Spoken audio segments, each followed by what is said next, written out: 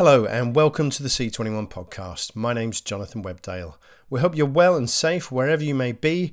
If you've been listening in to recent episodes, you'll have heard a lot of talk about how producers and distributors are dealing with the ongoing COVID-19 crisis. But what about the broadcasters? Plenty of them are already struggling to compete with streamers and changing audience behaviour, but now the global pandemic is prompting many to tear up schedules following the cancellation of major sporting events like the Euros Football Championship and 2020 Tokyo Olympics, with the wider programme supply line also drying up as production grinds to a halt and studio-based formats are forced to drop live audiences. How are the networks responding? But at least for public broadcasters, the demand for news and diversionary entertainment is triggering a significant upswing in viewing. In this episode, we'll be hearing from Stephen Mowbray, Head of International at Swedish pubcaster SVT, but first, Dermot Horan, Director of Co-Productions and Acquisitions at Ireland's RTE, talking to C21's Gun Accuse. Obviously what we've seen, as I think a lot of other, I've got a report from the EBU that was, I think, mentioned yesterday in C21, our figures for news and current affairs programmes have shot through the roof. And, we're particularly getting the under 35s who never really watch live news and current affairs watching because they are directly affected like everybody else, and then we did have, our Taoiseach or our Prime Minister speaking to the nation and again getting proportionally similar figures to Ireland in a soccer World Cup, like Boris Johnson as well, just enormous audiences for those. So I suppose what we have seen is that people have come flocking to the public broadcaster as the trusted news source for news and current affairs. Then I suppose what we have seen is things like production stopping. So we have a 4 times a week Dublin-based soap opera that we make in-house, like BBC make EastEnders in-house, called Fair City. And again, that has taken a break from production in line with the health guidelines. So just like the BBC, we have chosen not to run that 4 times a week, but to run it twice a week. So there's an immediate effect that we have. And obviously, we also have the 2 Australian soaps, which we run in daytime and in Access Peak, Home and Away and Neighbours, just like Channel 5. And we're keeping a close eye with what's going to be happening, in Australia there as well and on Channel 5, etc. So those kind of elements of the schedule, which are backbones, which are soap operas, they're having an immediate effect on the schedule. In terms of other high-end commissioned programming for the spring, we're actually in pretty good nick because an awful lot of that programming has already been filmed and was in post-production. Some of the post-production is being done, in a very much, 2 meters apart kind of fashion, with an editor and maybe a dubber not being in the same room and all that kind of stuff. But we are actually managing to get most of that stuff on air. What we've had to do, though, with some of our big entertainment shows, and you've seen this with Ant and Dec, is we've removed audiences from them. But there is another show that we've delayed, a Saturday night show, because it is audience-orientated. It doesn't work as a format without. So that'll probably be delayed till the autumn or whenever this crisis finishes. And then I suppose the bigger potential impact is going to be, well, there's 2 things. One is sport, because RTE have the rights to the European Football Championships, and we also have the rights to the Olympic Games. So those are 2 whopping sports events that are not going to be on this summer. So just like so many other broadcasters around Europe, we have holes in the schedule to fill then in the summer. And then I suppose the next period that where there'll be potential gaps will be the autumn. Now, obviously, if the crisis goes away, studio-based entertainment shows, etc., can fairly readily fire up again. The likes of Fair City, just like EastEnders, can fire up again. Those things are, they can do an awful lot of script writing and storylines, etc. during the summer. They can do that anyway online. So you can actually get those into production very quickly, and they're quick turnaround, matter of weeks.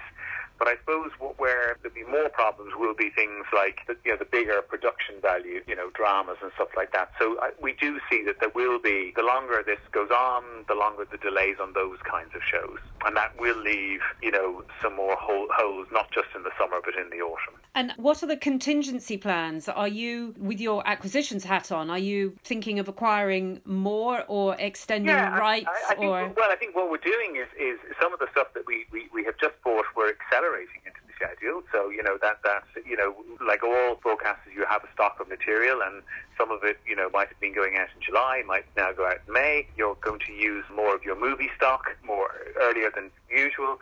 So, yeah, we are in conversation with all the distributors about where potentially there may be gaps in the schedule, and also trying to find out from the distributors what shows are actually delivered, because, all the stuff up till last month we were getting from distributors is, oh yes, here's our availability list, this is available in May, this is available in June. Now we're asking them all, can you give me your up-to-date list? Because what was available in June might now be on hiatus. And that's obviously with the British distributors, but also applies to the Americans. I mean, I would have been going to the LA screenings. We would expect in any given year that a certain number, not as many as in the past, but a certain number of new shows from the States might hit air in the autumn. I think that's all been delayed because pilot season's been delayed. And, we first heard the LA screenings were being dropped for health and safety reasons for the buyers and travel, but that there would be an online screening, and that every studio would have their online screenings. And almost it was like business as usual, except it was online. I just don't think, having talked to a lot of distributors, honestly, that there's going to be much in the way of new pilots, because most of them won't be finished. So there'll have to be a delay on that, and as to when the distributors decide to show us that content, it could well be the autumn, for example. So the autumn, this is if this thing goes away. The autumn is proving to be an incredibly busy period for both production and for selling and for everything getting back on the road, What about, I know, lots of markets have been cancelled, going down like dominoes, really. How big a hit was, MIP TV being cancelled for you? Well, see, I do co-productions as well as acquisitions, and actually MIP has never been as busy for me in recent years as MIPCOM, but I've always used MIP TV as an opportunity to work on kind of meeting people who have program ideas, dramas or comedies that may have Irish connections, that kind of stuff, or promoting some of our ideas. And definitely that's a wasted opportunity in that regard. But then also there are smaller distributors who I see no difference between MIP and MIPCOM. These are people from Australia, could be even UK, Canada, and I meet them for half an hour at MIP and I meet them for half an hour at MIPCOM. And it could, because I buy across all genres, from kids to documentaries, natural history to drama to movies.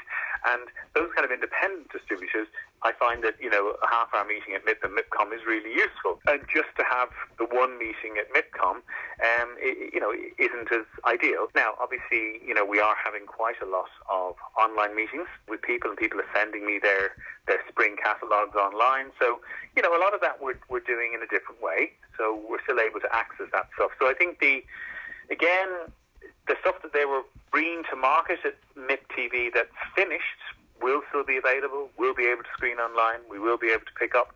But the stuff that, they're talking about for being shot in the spring, summer, for the autumn, I think they will fall into exactly the same categories everywhere else in the world, that material will not be delivered in time. And how much typically are you acquiring in any given year? Well, yes, the volume is quite high, but typically, I suppose, like most public broadcasters, the emphasis on our primary channel, RTÉ1, is for domestic television, is for Irish content. So, there are some, there's some movie slots there's some slots for dramas, choir dramas, but, over 75% of the primetime schedule on RTÉ1 is domestically commissioned. But RTÉ2, the second channel, has a lot of sport on it, well, not this year, and that would have a lot more acquired programming. So, and then we have a junior channel, RTÉ Junior, which aims at the under-7s. And again, we do avail of an awful lot of the Irish, which is a fantastic Irish animation sector here, but we do also acquire, the Peppa Pigs and, the best of the world. And so, we will continue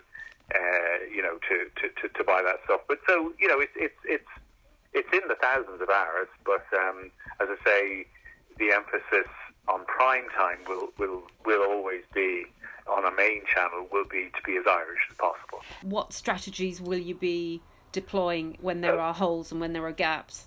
So, when there are holes and when there are gaps, One of the things that I do out of my department is we have, invested in and pre-bought a range of Irish movies. So we're going to be using that stock of Irish movies, probably using them more than we usually do, and also Irish movies that we've run in the past. We are going to be, relicensing more runs of those. I've also negotiated in the last week to relicense some of our key dramas and comedies from, years back, because under the terms of trade in Ireland, RTE gets a 5-year license on our independently commissioned content. After 5 years, that license and the ownership lies with the independent producer. So we have to go back to the independent producer to relicense. So the gangster series Love Hate, which was hugely popular, I have relicensed that. We had a fantastic rurally based drama called The Pure Mule.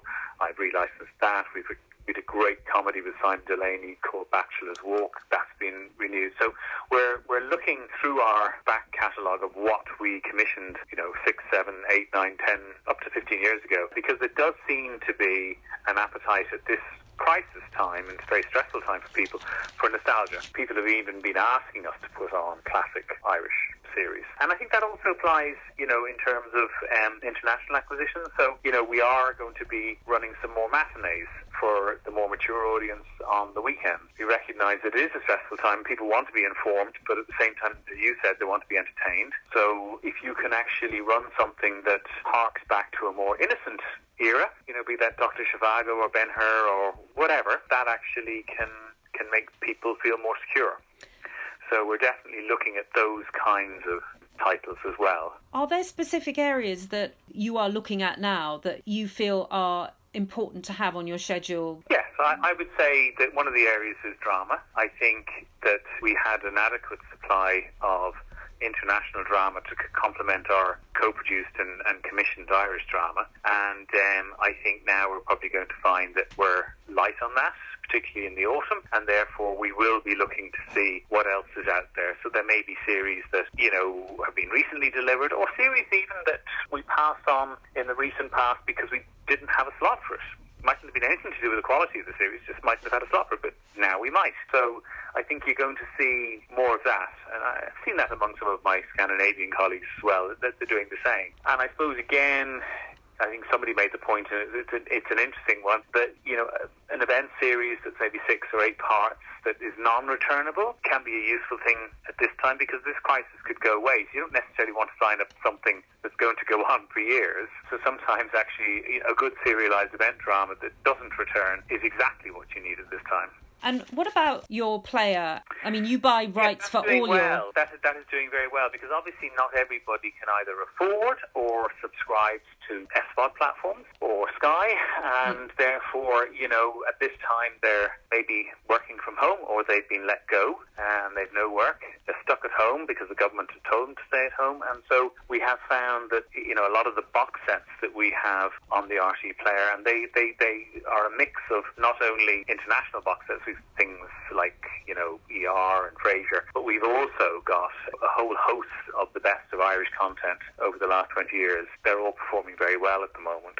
So there is definitely an appetite for that. Is there an upside to this? And do you see any opportunities emerging out of this crisis? There's a potential upside in terms of, as a public broadcaster, that the public begin to understand and appreciate a little bit more what it is to have a local public broadcaster, to bring you a free-to-air for radio, free-to-air for television, free-to-air on the web of trusted information. And I think also some of the nostalgic programming that we're running, I think that is also landing very well, because again, people are saying, gosh, yeah, actually part of my memories, part of my childhood, part of my early adulthood revolved around watching RTE. So I think you're beginning to see some appreciation for the service. I think maybe another upside might be for the player team, that there are people who maybe didn't watch our box sets on the player and now realise they're there. So you don't necessarily have to subscribe to an SVOD.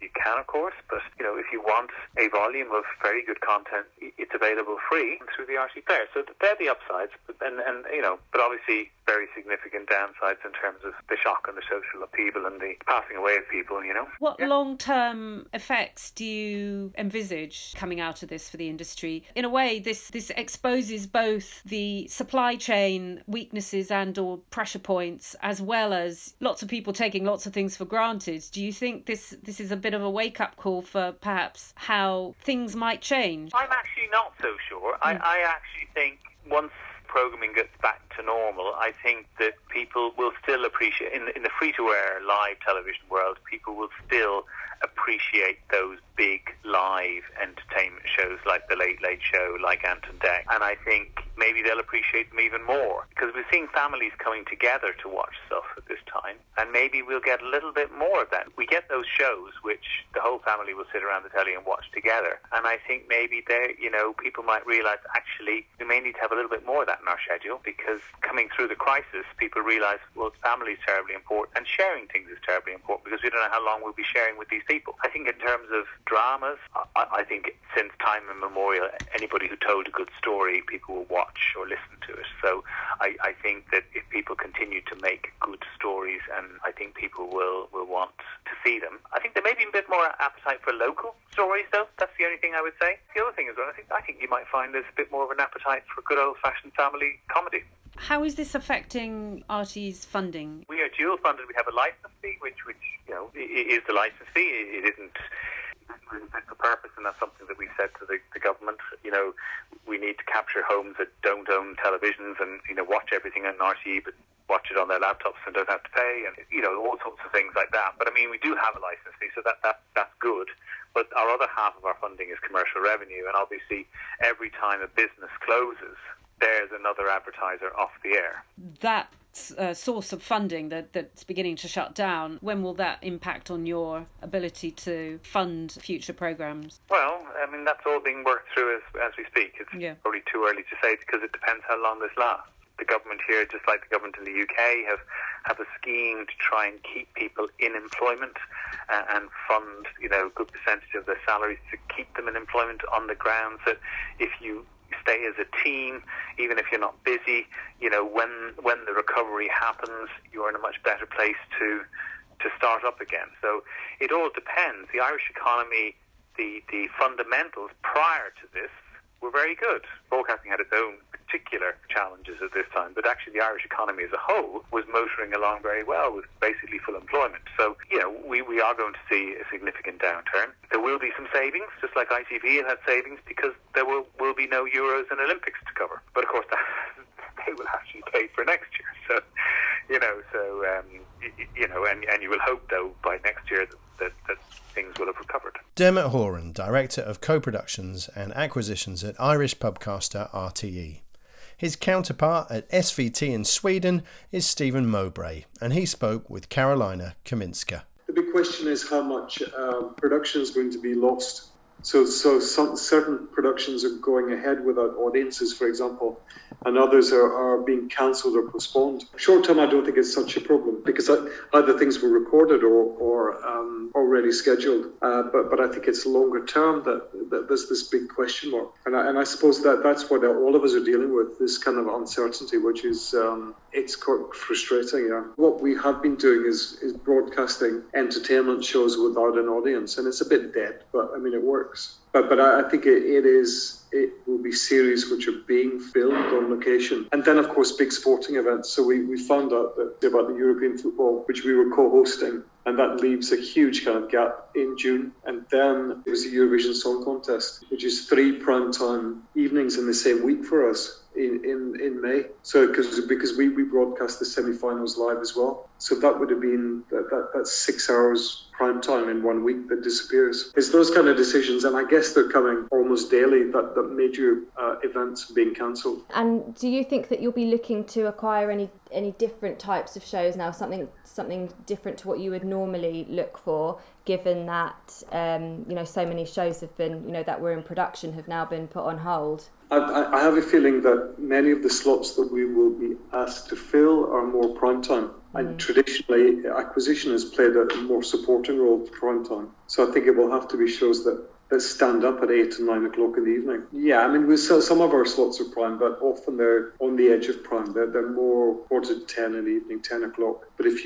you want to build a big audience at 9 o'clock in the evening, you need powerful shows. And what about finished shows that have already been released? I think that there might be titles that we have previously been, that we haven't had slots for, so we've had to pass, or that we have chosen something else over. So it depends. If my program director asks me to increase acquisitions by 20%, then there will be certain titles that we've looked at fairly recently and had to turn down that we might reconsider, or we might buy a rerun of programming that we have in stock and which has already been subtitled. So there's actually quite a lot of things we can do that could solve some of the problems, I think. So are you worried about it in the long term, or do you think it's something that you're going to get around? I think in my position we are, it's better to be acquisitions at the moment than production, because we are flexible and we'll be able to increase acquisitions if we have to. I think the problem will be if you work in production, you can't get your shows made because of restrictions. So at least we can, it could be a golden age for acquisition, who knows? And how do you think the viewer will react to that? Well, I think what might happen with viewers is that they're going to go two ways. They want news, they want to be updated, and they want to be entertained. There's so much bad news out there that I think they will want escapism. Maybe slightly lighter shows, less murder and more relationship. I can imagine, I don't know. But I would think things that we're going to be definitely publishing more things in box form on the player, meaning that people can see a series during a week rather than, if they're at home, if they're not working. We can work quite a lot from home. But there's a lot of people, if you work in a restaurant, you get sent home and you've got nothing to do. So if we can put box sets and things on the player, then I think there's definitely a need from the public who are at home that can't work. Plus older people, of course, who can't go out. So if their social life is curtailed, then I think there's no problem about showing classic series on the player for them to enjoy. Things don't have to be brand new. They can be much loved older series. And so then also, for as long as you're able to do it, you can, have shows, entertainment shows, like you said, where there's just no audience. I think you can do it, but it's not. TV4 had the final of Sweden's Got Talent on Friday with no audience. And this week, in the same slot, they're launching Strictly. And I think, I'm not sure you can do it, but it lacks some of that, some essence when you see it on air. So obviously you can do anything, but I mean, the audience are there for a reason. We've got a talk show that ran without an audience last week, and it's difficult for the host to judge if it was funny or if it was, if there's applause and no laughter. But we'll probably develop as well. Maybe we'll have laugh tracks again.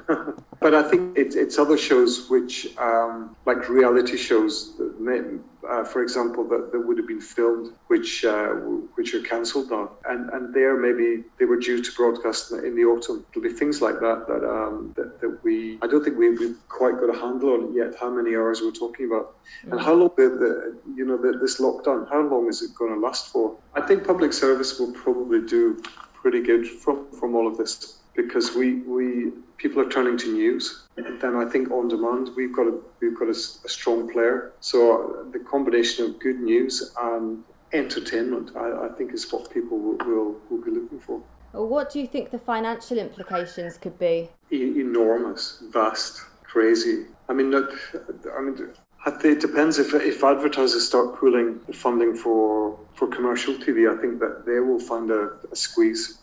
I think it probably will be quite good for people like Netflix, because it's a relatively cheap service with a lot of content. SVOD will do well from it. Public service will do well. commercial will have a trouble, I guess. And then the production community will, if they can't produce, then it will be pressure on them as well. So I think that the ramifications will be enormous, or if it's a long period we're talking. And then hopefully that once it gets better, then we can get back to normal. But it might be that some people will lose their jobs for a much longer period. So what do you so with things like MIP TV, for example, we've had industry event after industry event be cancelled. What sort of impact is that going to have for you? Already I've been talking to a lot of distributors via Zoom or Skype. So I think we can... I mean, it's been damage management just now, because we're thinking, okay, we need to buy something quickly. What's available? But I think if we're talking longer, I don't know how long this period will last. But if we're talking about scheduling the whole of the autumn, then it gets a bit more complicated. Because I mean, just shoring up certain slots in a month or two, we can do. But if it involves planning the whole autumn schedule, it's a much bigger deal. But I mean, we will learn. We'll get better at working at distance and working with Skype and reading decks digitally. It's not the same content, but I think we will all learn from it. Stephen Mowbray from SVT speaking with Karolina Kaminska. That's all for this episode. Remember, if you'd like to share your story of coping with COVID-19 with the international TV industry, email us using the address press@c21media.net. There'll be more from the podcast next week, but in the meantime, you can stay tuned to our new internet radio station, c21fmradio.com, for more interviews, news and music. Until next time, stay safe and stay up to date with all the latest developments by following C21 online on mobile and social media. Thanks for listening.